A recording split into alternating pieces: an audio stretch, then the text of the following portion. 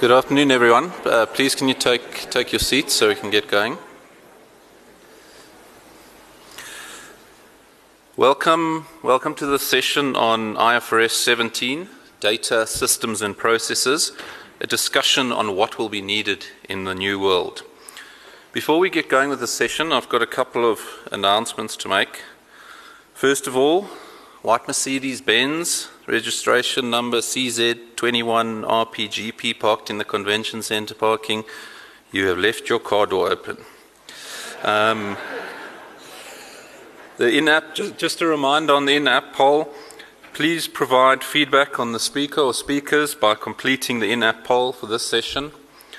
And then the convention app too. There will be a prize for the winner on the app leaderboard, so be sure to vote for the speakers after each of the sessions you attend.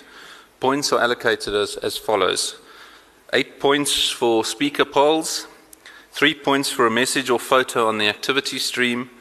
If you add a comment, you get 2 points, and if you add a like, you get 1 point.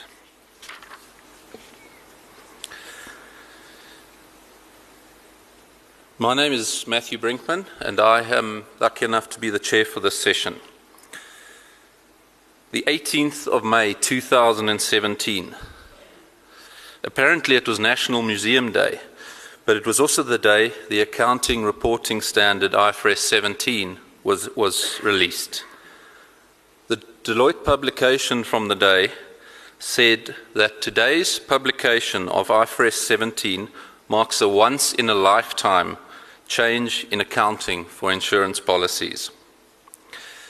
I was interested earlier just to check whether the kind of thing that accountants and actuaries might consider to be once in a lifetime found its way into broader news, and I found a website that had the most newsworthy articles of the 18th of May. Unfortunately, the publication of the standard didn't make it onto there, but just for some context, number 2 news item of the day was Donald Trump's statement that no politician in history has been treated more unfairly than him by his opponents and media. The insurance accounting standard, IFRS 17 insurance contracts, was in development for almost 20 years. The implications of the changes to the approach to determining liabilities for insurance contracts and the resulting income statement have been the main areas of discussion during this 20-year development period. Obtaining a financial reporting framework that creates a level of consistency between insurers, both life and short-term, as well as consistency with non-insurance operations, has been the key focus of the IFRS 17 developments. Now that the standard has been finalized and the requirements for determining insurance contract liability set, the importance of the broader business implications of the standard now come to the fore. With this in mind, in this session we will run a panel discussion with an insurance auditor, an insurance systems expert, and a data process expert to discuss case studies and experience from a similar environment, IFRS 9, financial instruments, and to bring a wider view of the work needed to be done by actuaries in life and short-term insurers to enable their employers and their clients to be IFRS 17 compliant by 2021. We have 3 panelists to address these issues. Catherine Stretton, who is a director in Deloitte's risk advisory business with significant experience of implementing data and data processes for IFRS 9. Martin Sarjeant, who is Global Risk Solutions Leader for FIS. FIS are a technology provider to the financial services industry, and many in the audience will be familiar with the profit actuarial modeling package that FIS provide. And then Dewald van-den-Berg, who is an insurance audit partner from PwC, who brings direct experience of auditing large insurance companies and has been involved with the IFRS 17 developments through all the exposure drafts. We also have Andrew Warren with us. Andrew is Insurance Sector Leader of Deloitte South Africa and a Director in Deloitte's actuarial practice. He is also responsible for Deloitte Africa's insurance accounting solutions, which cut across actuarial, finance, data and technology requirements, and so is well placed to facilitate this panel discussion. Over to you, Andrew. Thanks, thanks, Matt.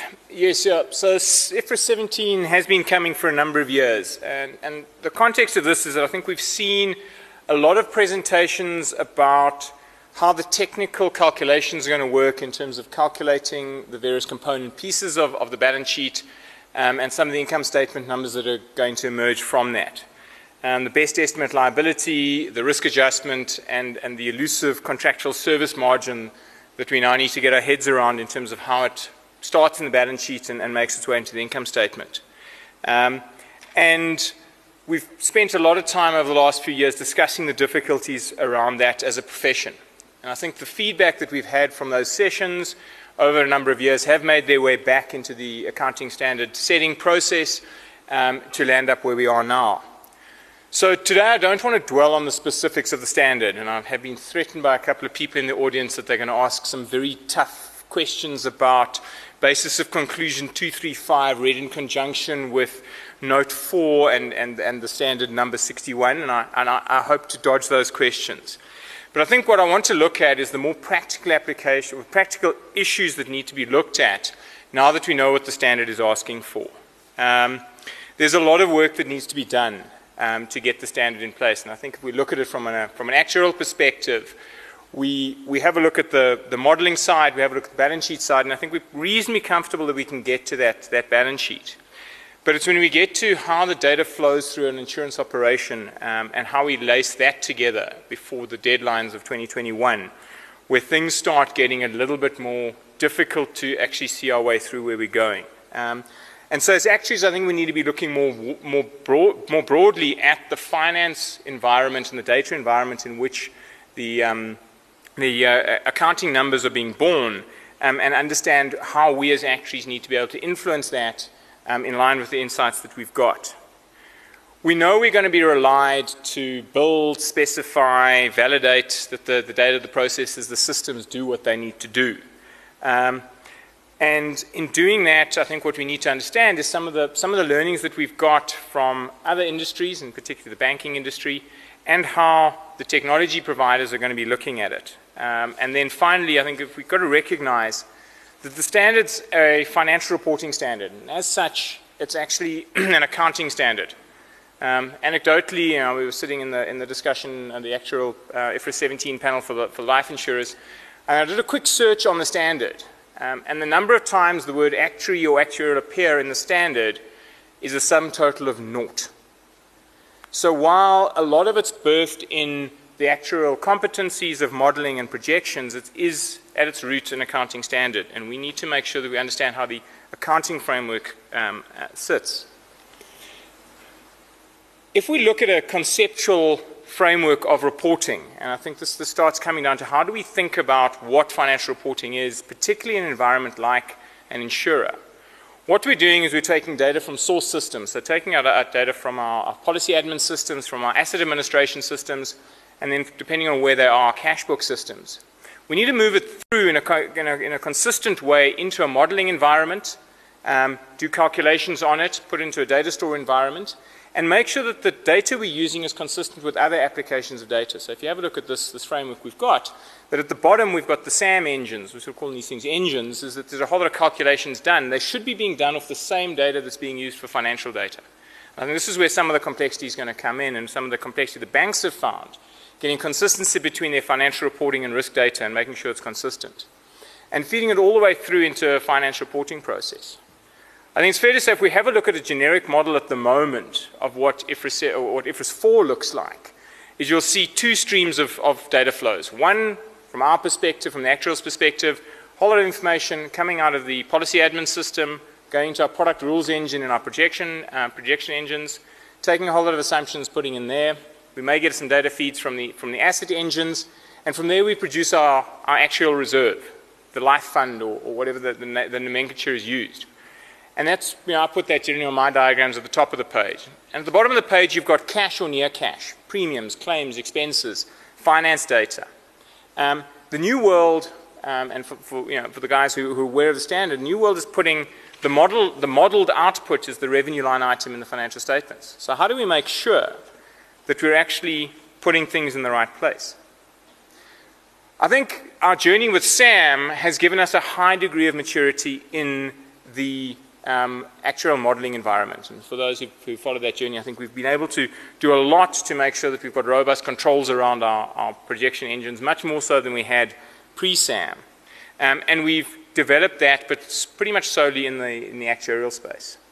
If we look at where we probably could be doing more is actually looking at pillar 3 of SAM and saying, how do we integrate it into our reporting engines? And that's where we start having a look at where the interface between the modeling environment and the reporting environment starts playing out.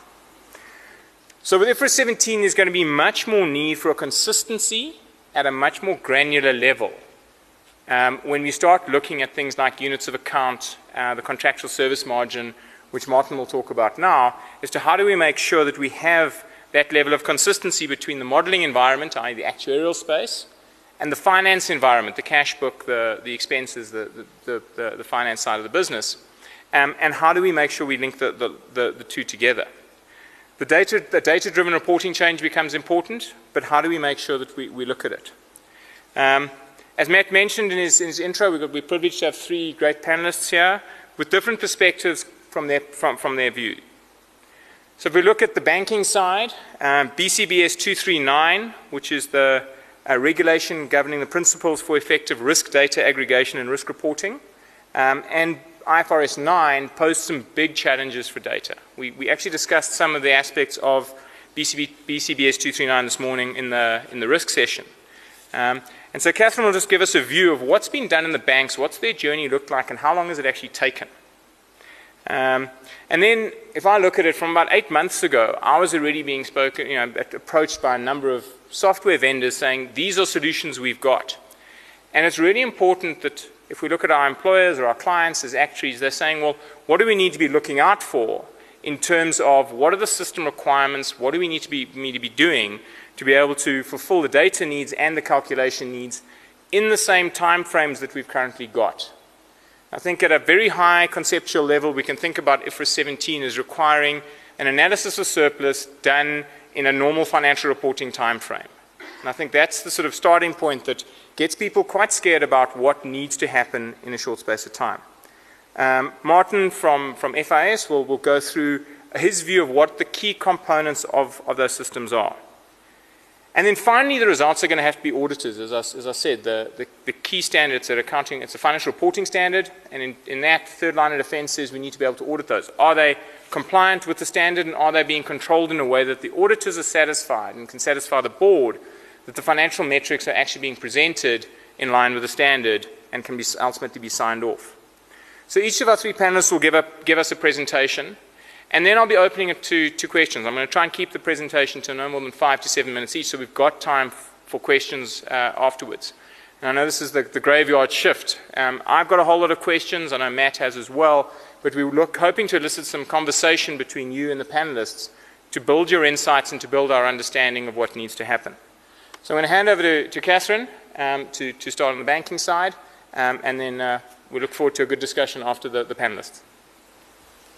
Thanks, Andrew. I'm going to talk about how banks have dealt with the data challenge.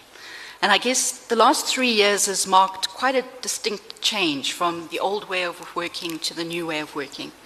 Andrew spoke about IFRS 9, BCBS 239, but we talk about it in terms of a regulatory tsunami.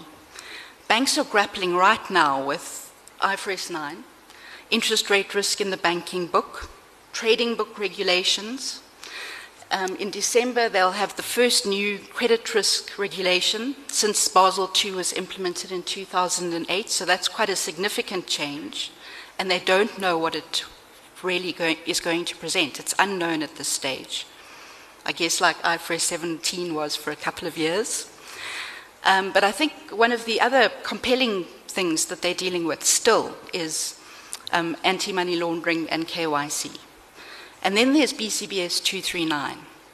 So the traditional approach that banks always used to adopt in terms of dealing with regulation was point solutions. So it was really saying, let's solve for IFRS 9. Let's solve for interest rate risk in the banking book. Let's solve for BCBS 239. And all of these things had their own solutions. They sourced their own data, had different teams working on it. And as a result, the environment got quite messy. So we like to talk about the spaghetti. Data sourcing, data manipulation, reporting really represented a bit of a spaghetti. And it has enormous cost. Often that cost's invisible because it entails the efforts of the accountants and the risk personnel to reconcile numbers that should talk to each other but don't. So it talks to Andrew's finance and actuarial being aligned. But there's also innumerable manual processes, human intervention with massive cost. And I guess the tsunami got to a point where the banks looked at their regulatory change budgets. And for the tier ones, the regulatory change budgets at the moment are anything from 2 to 3 billion rand. So the big change really was brought about by BCBS 239, which is quite unlike any of the regulation we've seen before. Because regulation and risk under the Basel Committee was really about, this is what we measure, this is how we model it. But BCBS 239 then spoke about different things, bringing into regulation data management practices, data architecture principles, processes around calculating, modeling, and reporting.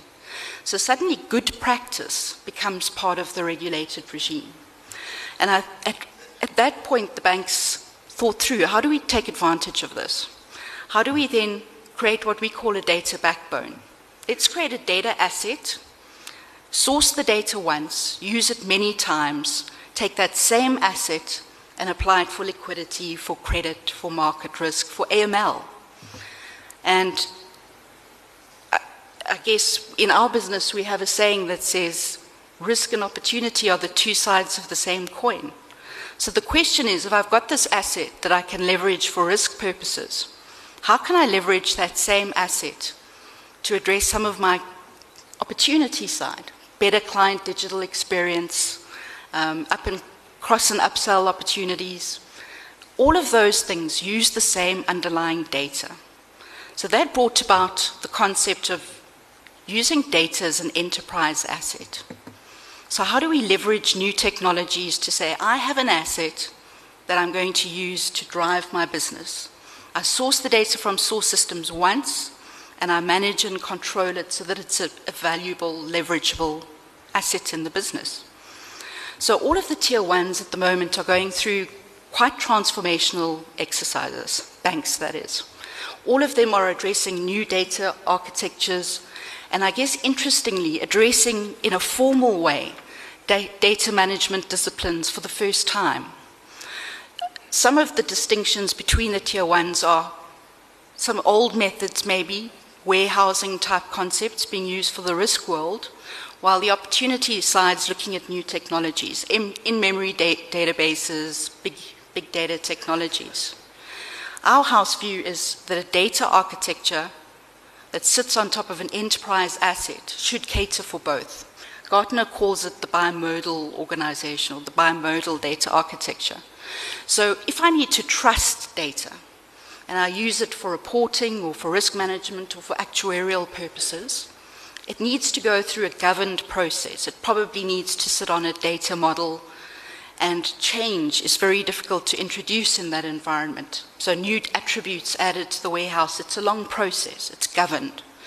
But at the same time, in the world of analytics and the world of opportunity, you want to be a lot more agile. You want to be able to explore data, try different things, get value out of that asset quickly, and then deploy it into the front line to improve the client experience. But the architecture, if designed properly, should cater for both and allow a practitioner to move between both. So you shouldn't be constrained in terms of what you want to do with your data and the asset of the organization. At least one tier one bank and at least one tier one insurer is currently going down this bimodal route. And it really does present a real opportunity. And I guess in the banking context, the catalyst was really the regulation, just the sheer volume of it and the expense and inconvenience that that brings about. Just looking at what risk architectures have evolved into, I think it's fair to say that with the increased move toward digitization, everything digital, client experience digital, we see a little bit of a blurring of the lines between traditional first and second line risk functions. So risk calculations are embedded in process, in the organization. Things like hyper-personalized pricing, real time, appearing on your apps. I mean, that's something we already see. We also see that risk types, particularly in banking, where most of them are asset side, those distinctions are blurring. We use that asset to leverage insight about a transaction, a client account, or a client itself. And those particular entities have many dimensions of risk. So it could be credit, it could be liquidity, it could be interest rate risk. And we look at the entity and all its risks together. I guess the one thing to point out on that slide is reference to reference data. I guess in your world, market data and projections about market data are key. And one of the disciplines BCBS 239 brought into play was saying, let's treat in a governed way market data as reference data. Let's govern an enterprise view of what our projections and our scenarios are, and let's use technology to help us synchronize that view across all our risk applications, both asset and liability side. So I guess that will feature too in your thinking about IFRS 17, if it hasn't already. The other is obviously a world that treats data as an asset that can answer any type of questions, needs to be granular, so transaction account level. I think that's going to pose quite an interesting problem in the insurance world, given the sheer volume of data that you guys deal with when you do your calculations. But at the same time, it's going to become a real-time asset. So I noted a blog yesterday by Chris Skinner, who's a banking futurist, saying the future of banking is open source and it's real time. None of our tier one banks currently deal with data in a real time way. They're very much overnight batch, even in their trading operations. But interestingly, the fintechs that are competing against banks in South Africa, the likes of Jumo, the likes of MyBucks, Rainfin, all of these guys have leveraged new types of technology, open source, real time. And clients, and I guess you've got your Lemonade example. I'm sorry to be a non-insurance person mentioning Rainfin, Lemonade. But clients become to expect a real-time experience. So even if the banks are slow to move, they will have to move to keep up with non-banking competitors. And then finally, it's good to have lots of real-time data quickly available in any environment you want, but if it's rubbish, it doesn't help you much. So I mentioned banks addressing data management principles for the first time. And it really, there has been data management in banks, but not formally. So there are two sides to this coin. There's a big technology drive. It's things like definitions, business, technical, operational definitions of data. It's about lineage, tracing the provenance of a data element from when it's created right through to the time it's gone through a calculation process and gets reported in a report. They're setting standards for data, it's testing the data against those standards, it's understanding what the root cause of bad data quality is, and that's always around the operating model. People, processes, and systems, something's broken. And then once you've figured out what the root cause is, the data governance function then takes up the role of initiating all kinds of data quality remediation projects and running them as a portfolio of work. So the technical, I guess, is easy to put on a piece of paper. It's easy to buy the tech.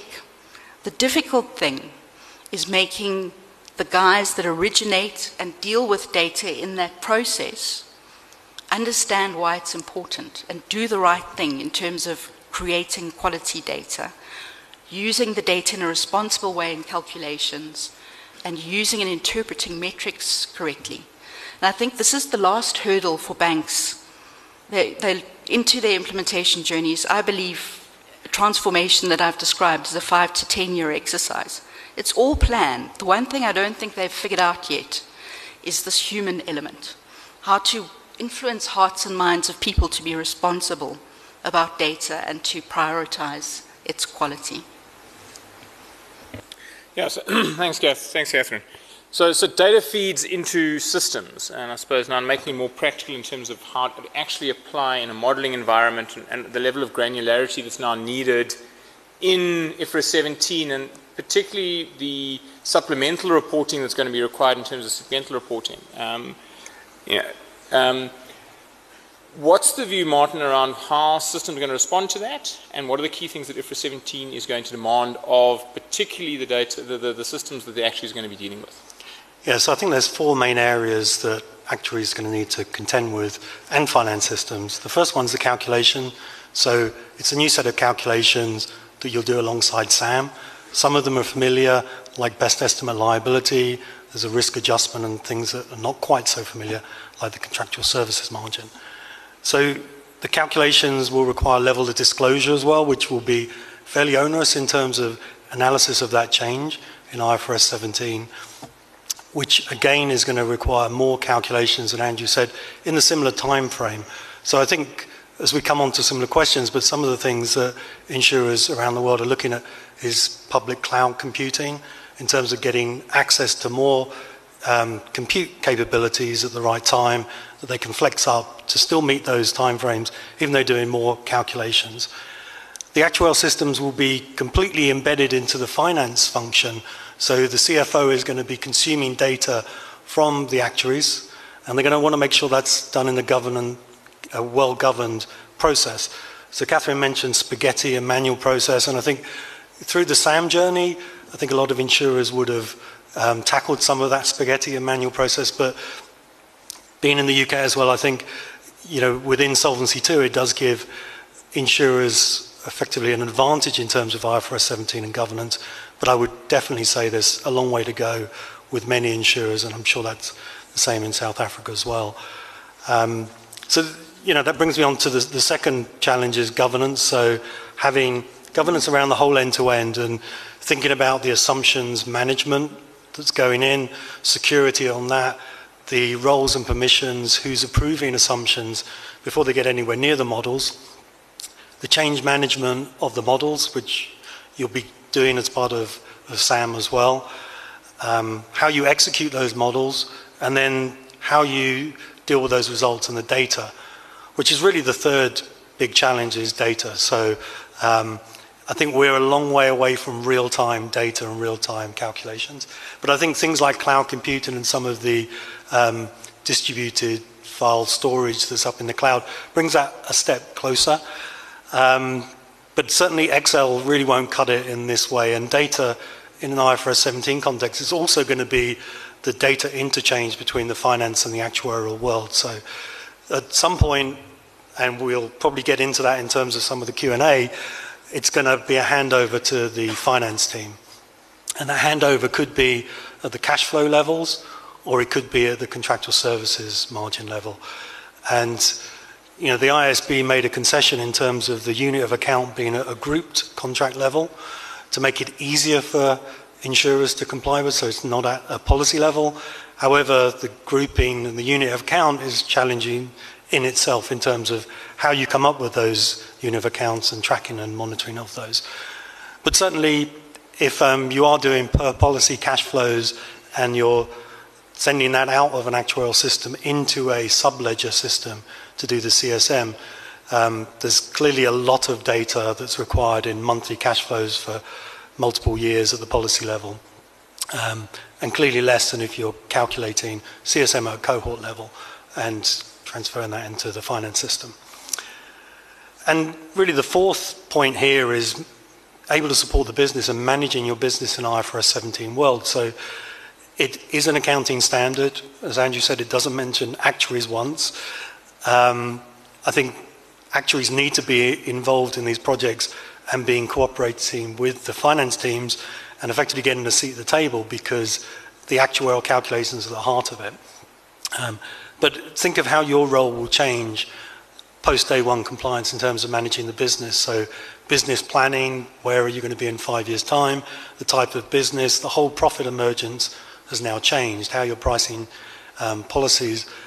I think South Africa, again, having gone through SAM and being similar to Europe in many respects in terms of the methodology for valuing liabilities, probably doesn't have the same challenge as some countries where really fundamentally they're looking at changing the products that they sell, because obviously you want them to look profitable on an IFRS 17 basis.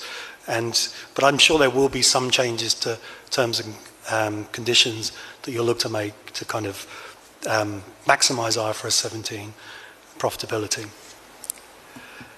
So an actuary's role in this project, so I think you've got a big role to play in steering the system selection. There's, from the cash flows to the accounts, there's a lot of interaction in between and a lot of choices that insurers have in where things are done. And there's also consistency between accounting and actuarial systems you need to be a part of. The data repository is going to be a key point that you're going to need to decide with finance as well, and whether that's a combined finance and actuarial data repository, or it's individual actuarial data, and then the finance data consumes from that data repository. That's, again, choices that you need to make in terms of your kind of architecture and strategy. And yeah, there's definitely a wider role in business planning, and I think it will make some finance teams nervous that this is now really requiring these actuarial models to just do some of the planning that maybe they had completely in the finance team's control. So I think you've got a big role to play in the future, but it's also going to change the way that we work in the future as well.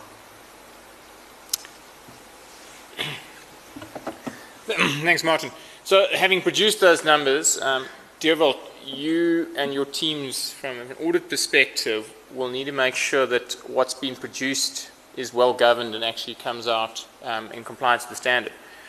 So there's some obvious items in terms of the audit requirements, but what are you seeing in your developments and your discussions with your teams around what the kind of thinking needs to happen in terms of auditing the data through the systems to ultimately get a financial statement that meets the necessary requirements? Thanks, Andrew. I think IFRS 17 is something which is going to change the way we do the audit, and probably to a large extent about how we go about doing the audit, and staff up and the teams we bring to the table will make a big difference in that space. For today we do make extensive use of IT specialists as well as actuarial specialists, but I think the way that we tackle the audit, we're going to have to be far more aligned in terms of understanding exactly how everything fits together. We've heard about the data and the systems, and you can't do anything in isolation. So it's going to be key as an audit partner to bring all of those teams together to make sure that we actually pull together. And for me, one of the key things is the income statement. Looking at 17, if you look at the proposed income statement, almost none of the numbers that will be in there is going to come from your general ledger. It's not going to be transaction based. It's going to be information that comes out of models. So you won't be able to trace that to an invoice. And just in terms of the people that work for you, and if you think about an auditing firm, to a large extent it is a training organization. If you've got trainees coming through, do their 3 years articles, but you're going to have to audit a very complex system and a very complex standard. So I guess how we go about staffing up and doing that, and it will be quite a challenge. I think it'll be interesting.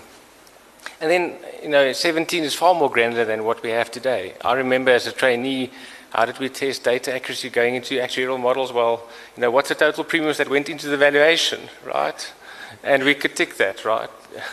Going forward, it is so granular, and you're going to have to track at such a granular level to make sure that things are done appropriately at different groups, because even though you put through a mortality assumption change, for some groups that gets unlocked in the CSM, for other groups it gets taken to profit and loss because that group is now onerous. So there is so much complexity that one would need to almost start now with your audit process of 17 and walk with your clients to make sure that by the time you get to implementing it, you're in agreement with the numbers that are produced. I don't think you've got the luxury to wait until 2021 and then look at the model and get going. So that adds complexity, and I think for me it's a bit, how do we then bring cash that's king, that's a cliche, but how do you bring the cash position back to the numbers that you actually put out to the market, and to make sure that there's integrity all the way through in what you've audited from the policyholder administration system all the way through to page 23 in the annual report, and to make sure that that gets reported on. And obviously just the increase in disclosures. In the past there was some disclosure, but now there's specific rules and principles that needs to be complied with, and that will need to be checked in a lot of detail. The area that I think will be the interesting bit is it's a principle-based standard. So although there are lots of rules in the standard, there's also lots of principle. And we as auditors need to make sure that, and I think that's one of the lessons from the SAM implementation, is have the clients properly documented the decisions that they've made, so that you can actually then look at that and make sure that you're in agreement with what their views are, and can you live with that. And I think the disclosure of those judgment and methodologies will be far more explicit than in the past. So it's a challenge for both us as auditors, but also for the insurers.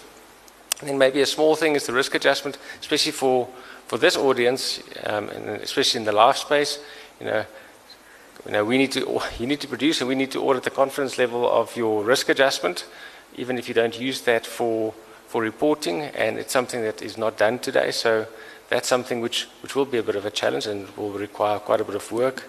And then I guess ultimately, and it's been mentioned here and there, it's, you've got the actuarial teams, but you also got the accounting teams, and those will need to work together. I'm pretty sure you in the room, as you get your hands dirty with 17, there's the need and the importance of the actuaries working closely with the accountants becomes just so much more important. Cool, thanks Dewald. So we will throw this open to everyone for questions, but while you're thinking of yours and want to throw up your hands, I know Matt had quite a few on his mind, and I'll sort of throw the first question to Matt for the panel, and then give us your hands so that we can see where to take the mic to get a discussion going. Thanks, Andrew. Yeah, I mean, I've got a question on the people impact. We've talked a lot about data, process, systems, and a little bit about people. But I mean, as the panelists have been saying, this is an accounting standard. The word actuary doesn't appear in the standard. Some of the material that has come out of the IASB has been very clear that this is a standard that accountants need to implement, and it's been written in a way that will help them understand actuarial calculations more easily. So my question is, with that in mind, and with the integration that will exist between actuaries and financial accountants in future, are actuaries ready to deal with these changes, and what new skills might they need to support them with this? So yeah, I mean, perhaps this is one you can pick up, Andrew. Yeah, so I'll pick this one up because I have been thinking about it quite a bit. So I suppose one of the ways I'm starting to think about the way this standard is drafted and looked at, it is this sort of confluence between actuaries and accountants. And I suppose the way I look at it is, well, actuaries will need to dust off accounts 101A, or I think that's what I did when I was at Varsity years ago. And if I think about my whiteboard behind my desk, there are a lot of T accounts lying around there now. I'm not getting the left and right totally correct, and the accountants come in and correct me from time to time. But if we have a look at what's happening, is we're having to push all of the change items in our reserving models into some form of journalized entry. And so the actuaries will need to just get that dusted off, as much as the accountants are going to need to understand what a projected cash flow is. And I think that's where I'm seeing the interplay happening. I think it comes together in terms of the systems that control it, because I don't see everyone doing this on, someone said, on spreadsheets. It's not going to happen. But unless both sides understand each other's systems and processes, it's going to be quite difficult for us to have common language with the finance teams. Dewald, I don't know what you're seeing from the perspective of the kind of conversations you're having with your actuarial colleagues around how you're seeing the people side, as Matt puts it. I think the more you look into the future and you start thinking about, so when I get to 2022 and you need to audit that first balance sheet, and it's already a challenge today when you audit in the life space. Let's be clear, I mean, we need to integrate the actuarial teams, you need to get tax is complex, so you need to get them online, and the IT environment is complex as well. So I think the core skill set is there, right? We know how to, but in terms of delivering come 2021, there's a lot of education that's still left that needs to happen to make sure that all of those players pull together when they have to produce the IFRS 17 numbers. I think it's a challenge in 17 space. It's with mandatory firm rotation as well, right? In terms of, what does that mean? I mean, that'll also be a skill set that, by the time we adopt the standard, we're probably going to walk into a brand new client and you need to audit them. So one needs to be agile. You need to be well skilled in more than just I think the auditor of the past is going to disappear in a sense. I think you need to be able to service your client, whether you service your client as the auditor or you service them as a trusted advisor, and you're going to need to understand what is relevant in the industry, and you're going to have to skill up. Cool. Did I see a hand heading up on that side? Yes, no? Any hands? Questions? Mr. Trans. Make it easy, please.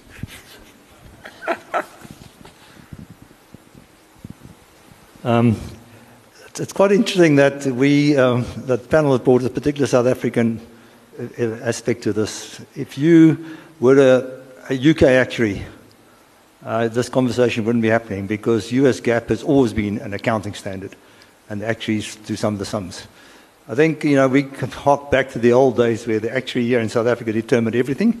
He determined the results, and the auditors just had to count the beans. And then, the auditors have appointed and employed actuaries to chat to the actuary. And there's absolute evidence of the fact that we haven't handed it back to the accountants, that you ask any normal, non-actuarial member of an audit committee of any life insurance company here to explain where those results came from, and he absolutely lost. So it's for us, it's remained an actuarial in this country and probably in the UK. If you go to continental Europe, actuaries don't rule the roost there, accountants do. So I think we need to have our own mindset change. Yeah? But I think the biggest challenge to me is, yes, the system, date, and all the rest of it, but it's the interpretation of the income statement. And we actuaries need to learn very, very much how to talk to laymen. I can just imagine the confusion that if we use our normal actuarial speak and try and explain to an audit committee the first set of results that come out of this, we'll lose our credibility overnight. So I think our bigger challenge is to learn to communicate these complex issues in easy ways, rather than, we'll get the calculations done very quickly. We'll be good at that kind of stuff. It's interpreting for lay people that's going to be the challenge. Thanks, Paul.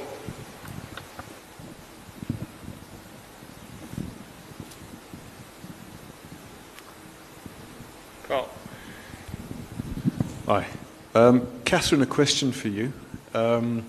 You mentioned that the experience from the banking side was that the bulk of the problem is the data transformation. Well, a big portion of the problem, at least, is the data transformation to get to that single view, or at least a single warehouse, the old technology.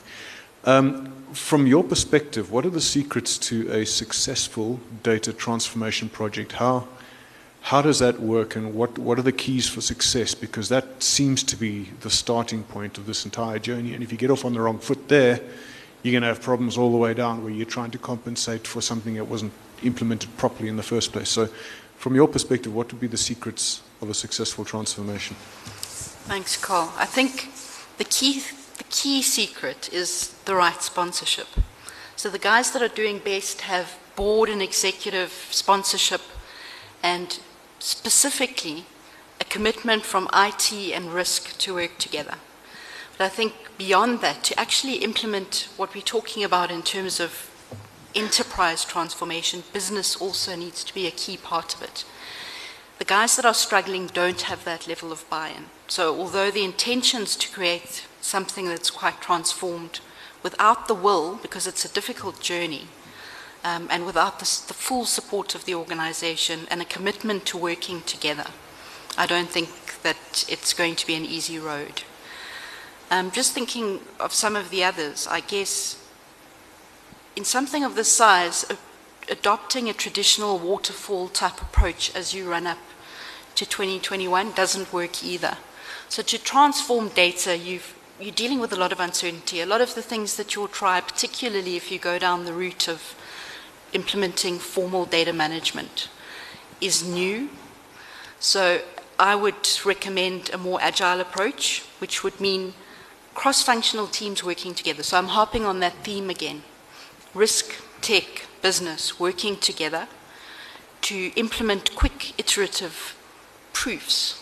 It's almost sustaining a high learning cycle on what works, how the components fit together, getting small slices of the business up and running earlier rather than landing big pieces over the next couple of years. So once again, the theme is working together. And I think the other is really, I mean, it's really a change. It's a hearts and minds game. I mentioned that before.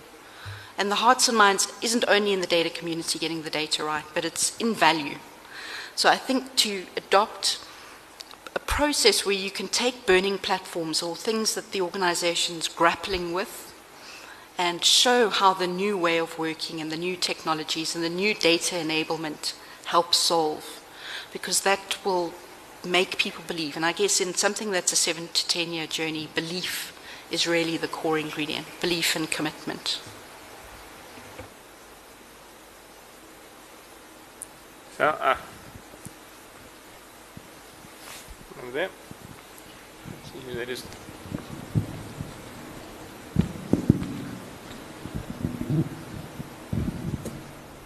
Colin van Sonia from AVBOB. Just any comments around application of IFRS 17 to mutuals? Because I understand because the policyholders own the profits, there might be some second-order impacts on the CSM and possibly the RA, which may make IFRS 17 not such a big body as SAM was. So there's one of the difficult questions. So you're fired, as Trump would say, seeing he was around, he was in the news on the 17th of May. So moving a bit off topic, but if we follow the principles of what the contractual service margin is and what the fulfillment cash flows are, there's a view emerging that says that mutuals actually have zero CSM, and that actually they have a zero balance sheet. So what you land up with is all future cash flows go to all current and future policyholders. And if you actually model that, you land up with a best estimate liability equal to the value of the total enterprise. And then you land up with a rather obscure situation of no IFRS balance sheet. But it's, you know, and how the disclosures then work out. So, you know, personally we're working with our foreign colleagues to have a look at it, how it works out with the mutuals. But it does, if you follow the logic and some of the basis conclusions on mutuals, there is that element to it. Pete. Hi, Peter Trout. In Andrew's slide at the beginning, I saw at the bottom you had SAM engines feeding into things. So this is actually a question for Martin. Is in the European context, to what extent do you see insurers relying on their Solvency II engines, for example, so feeding into the IFRS engines? Yeah, that's a good question. So I think from an engine point of view, there's a lot of similarities with Solvency II SAM and IFRS 17, so things like the best estimate liability. So those models would effectively be the starting point, different sets of assumptions going into them, and different groupings in terms of the unit accounts going into those. So they are reusing a lot of what they've done for Solvency II in terms of the models. And equally the governance, I think, around the investments you've done for SAM, as insurers have done for Solvency II, are being reused. So I think in terms of this slide with the SAM engine, it would kind of be, I would draw it differently with really those calculation engines, because I think there is quite a lot you can leverage from the SAM engine that you've got, but there are different calculations. So you could have separate engines, or it could be layered on. I think the kind of more interesting discussion is probably around where does that CSM live, and I think that's something that insurers we're talking to a lot about, where that lives, and I think that comes down to this finance and actuarial, and effectively who's in the driving seat and where does that live. And I think that could also impact whether it's effectively an IFRS 17 cash flow engine feeding a sub-ledger to feed the general ledger, which would do the CSM, or whether the CSM's embedded within the IFRS 17 engine. So, yeah, I would see them very close. You could have them shown in a different box, but they would certainly use a lot of the code.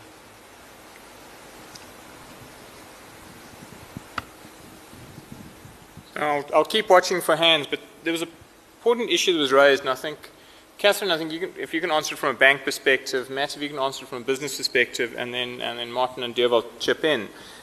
The IFRS 17 as a financial metric, or IFRS as a financial metric for insurers, has never been widely adopted. And we've talked about the extent to which IFRS 17 could impact performance measurement. So, Catherine, in terms of IFRS 9 and the way banks have adopted it, and from my understanding, the regulator is looking much more in terms of the IFRS 9 numbers from a regulatory perspective, so it gets an immediate use case from the regulator. But Matt, then from a business perspective and saying, well, how relevant is IFRS 17 going to be, and how much is it going to drive management reporting, and therefore what are the implications of that in terms of particularly the level of granularity where businesses producing management reports at a different level, particularly product or channel metrics. So Catherine. So I guess, I mean, we've got distinct worlds in banking. You've got the regulated world in terms of Basel, and you've got IFRS 9, and they are different. In terms of BCBS, though, it's the glue that holds it all together. So the regulated world are all those models which drive information upon which management makes decisions. So suddenly we need to apply this governed lens to even management reporting. So right at the lowest part of the organization where business decisions are made. So it really is enabling risk in terms of Basel, finance in terms of IFRS, and then basic MI, so the business decision-making lens. It glues those together and effectively mandates that those come out of the same architecture, the same data architecture, with the same processes and controls. When I spoke about provenance and lineage, we would need to understand how data elements feed each of those worlds and how those worlds are reconcilable or not to each other. So it is quite, I mean, as we say 7 to 10 years, it's because you've got to unwind those types of things. But I think it automatically brings those three parts into harmony.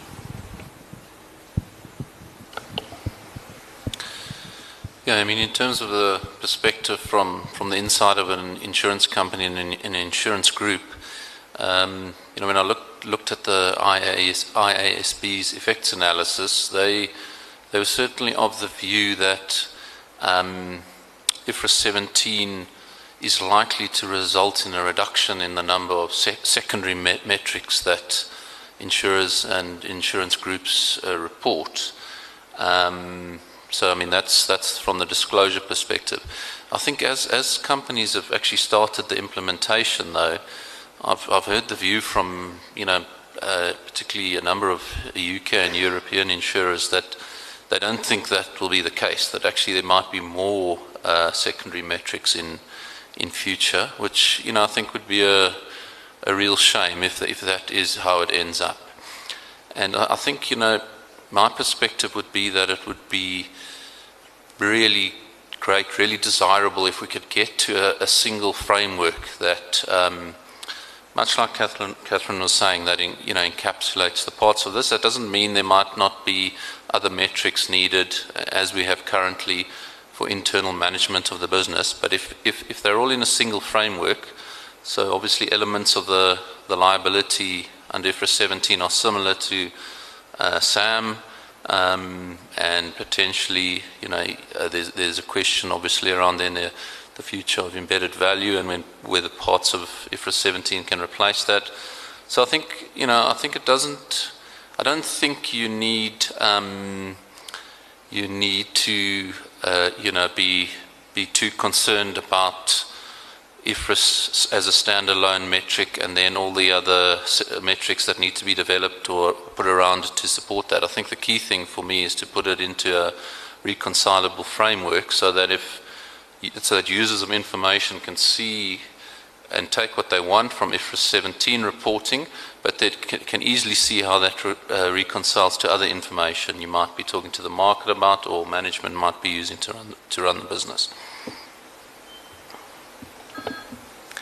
And Matthew, I think from my perspective, I think maybe one thing to add is, if globally, if we all do report on IFRS 17, which is consistent, I think at least there's a common starting point of where we can start off with looking at performance and then add on some metrics.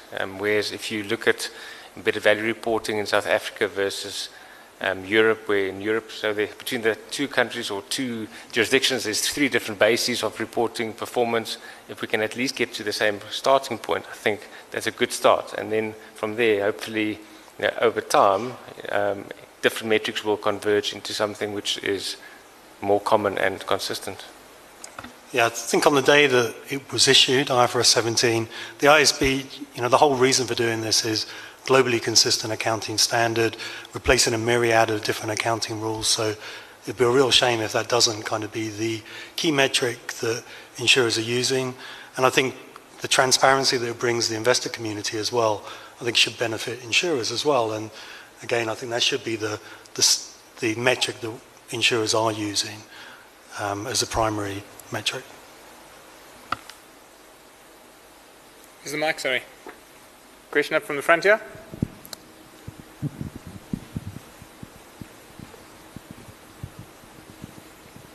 I'd just like to comment further on that interesting subject matter. So we discovered, Old Mutual discovered, that after the embedded value sort of was people were disappointed in the UK about embedded value reporting. They were less interested in it. But the South African analysts are still very interested in embedded value reporting. The United States, which has never allowed its upfront profit to be released, it also has the equivalent of a service margin. The analysts don't need embedded value there. Embedded value is only used in the UK for mergers and acquisitions. And I think if we really believe that IFRS 17 results are consistent enough that you don't need the present value of future contractual service margins to be disclosed, but that a multiple of IFRS 17 earnings is a valid valuation metric, then I think we'll achieve what we're hoping to achieve. And I think that the industry itself, and maybe the big players in the industry, should actually form working groups to try and find some way of persuading the analyst that that will be what the future will look like. Because once an analyst has demanded that you provide him with embedded values again, you're never going to move out of that. So I really would urge the life assurance committee of the actual society to start thinking about that. Thanks, Paul. Question at the back.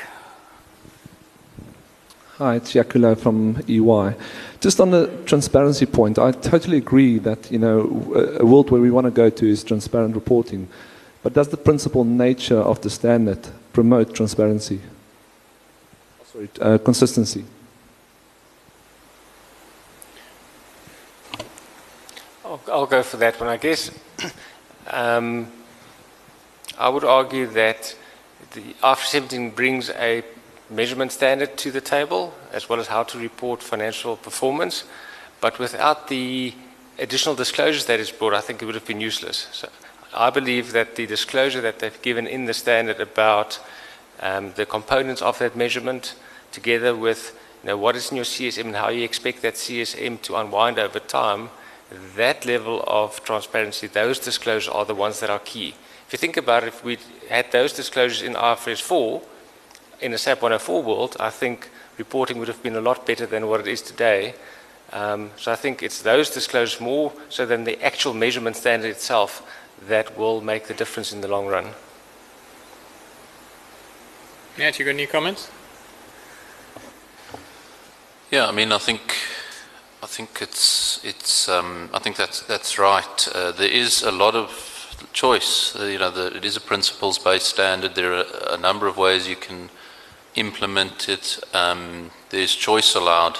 The risk adjustment is an example where You can choose a methodology that gives you, or your choice of methodology can give you vastly different answers. Coverage units is another example. And I think that is why the additional disclosure requirements are there.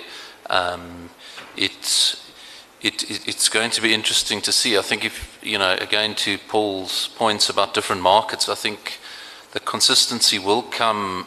There's no doubt there will be more consistency across insurance company reporting globally for the countries that do implement it, because some are on, book value accounting, others are on something else. In South Africa, that's, there's less difference. So I think there will be more, global consistency, which will be a good thing. And, it'll be up to then whether the disclosures that are required support the different choices of methodology that companies will make. Thanks. We've got time for one more question. So thanks very much. So firstly, thanks very much for the panel, Catherine, Martin, and Dewald. For giving us their time and perspectives. I think it's always good to bring in some outsiders to have a look at how the lay of the land looks. I think we can see from this that this is not a simple exercise, and I think the timelines we've been given to do it are starting to create some tension in terms of where we're at. But I think if we start looking at it from a data perspective and understand the processes that data goes through, and realize that it's an integrated solution between the actuaries and the accountants, which is where the historic process has been very much a separated process, I think we'll get to the answer more quickly. So, as I say, thank you very much for your participation. I'm going to hand back to Matt for, I think, some, you can do it from there, some housekeeping closeout. Yeah, thanks. We've got a alarming red flashing light in front of us because we've run out of time. So just lastly to say thank you to Andrew for his facilitation of the session and pulling together all the experts on this. So thanks a lot.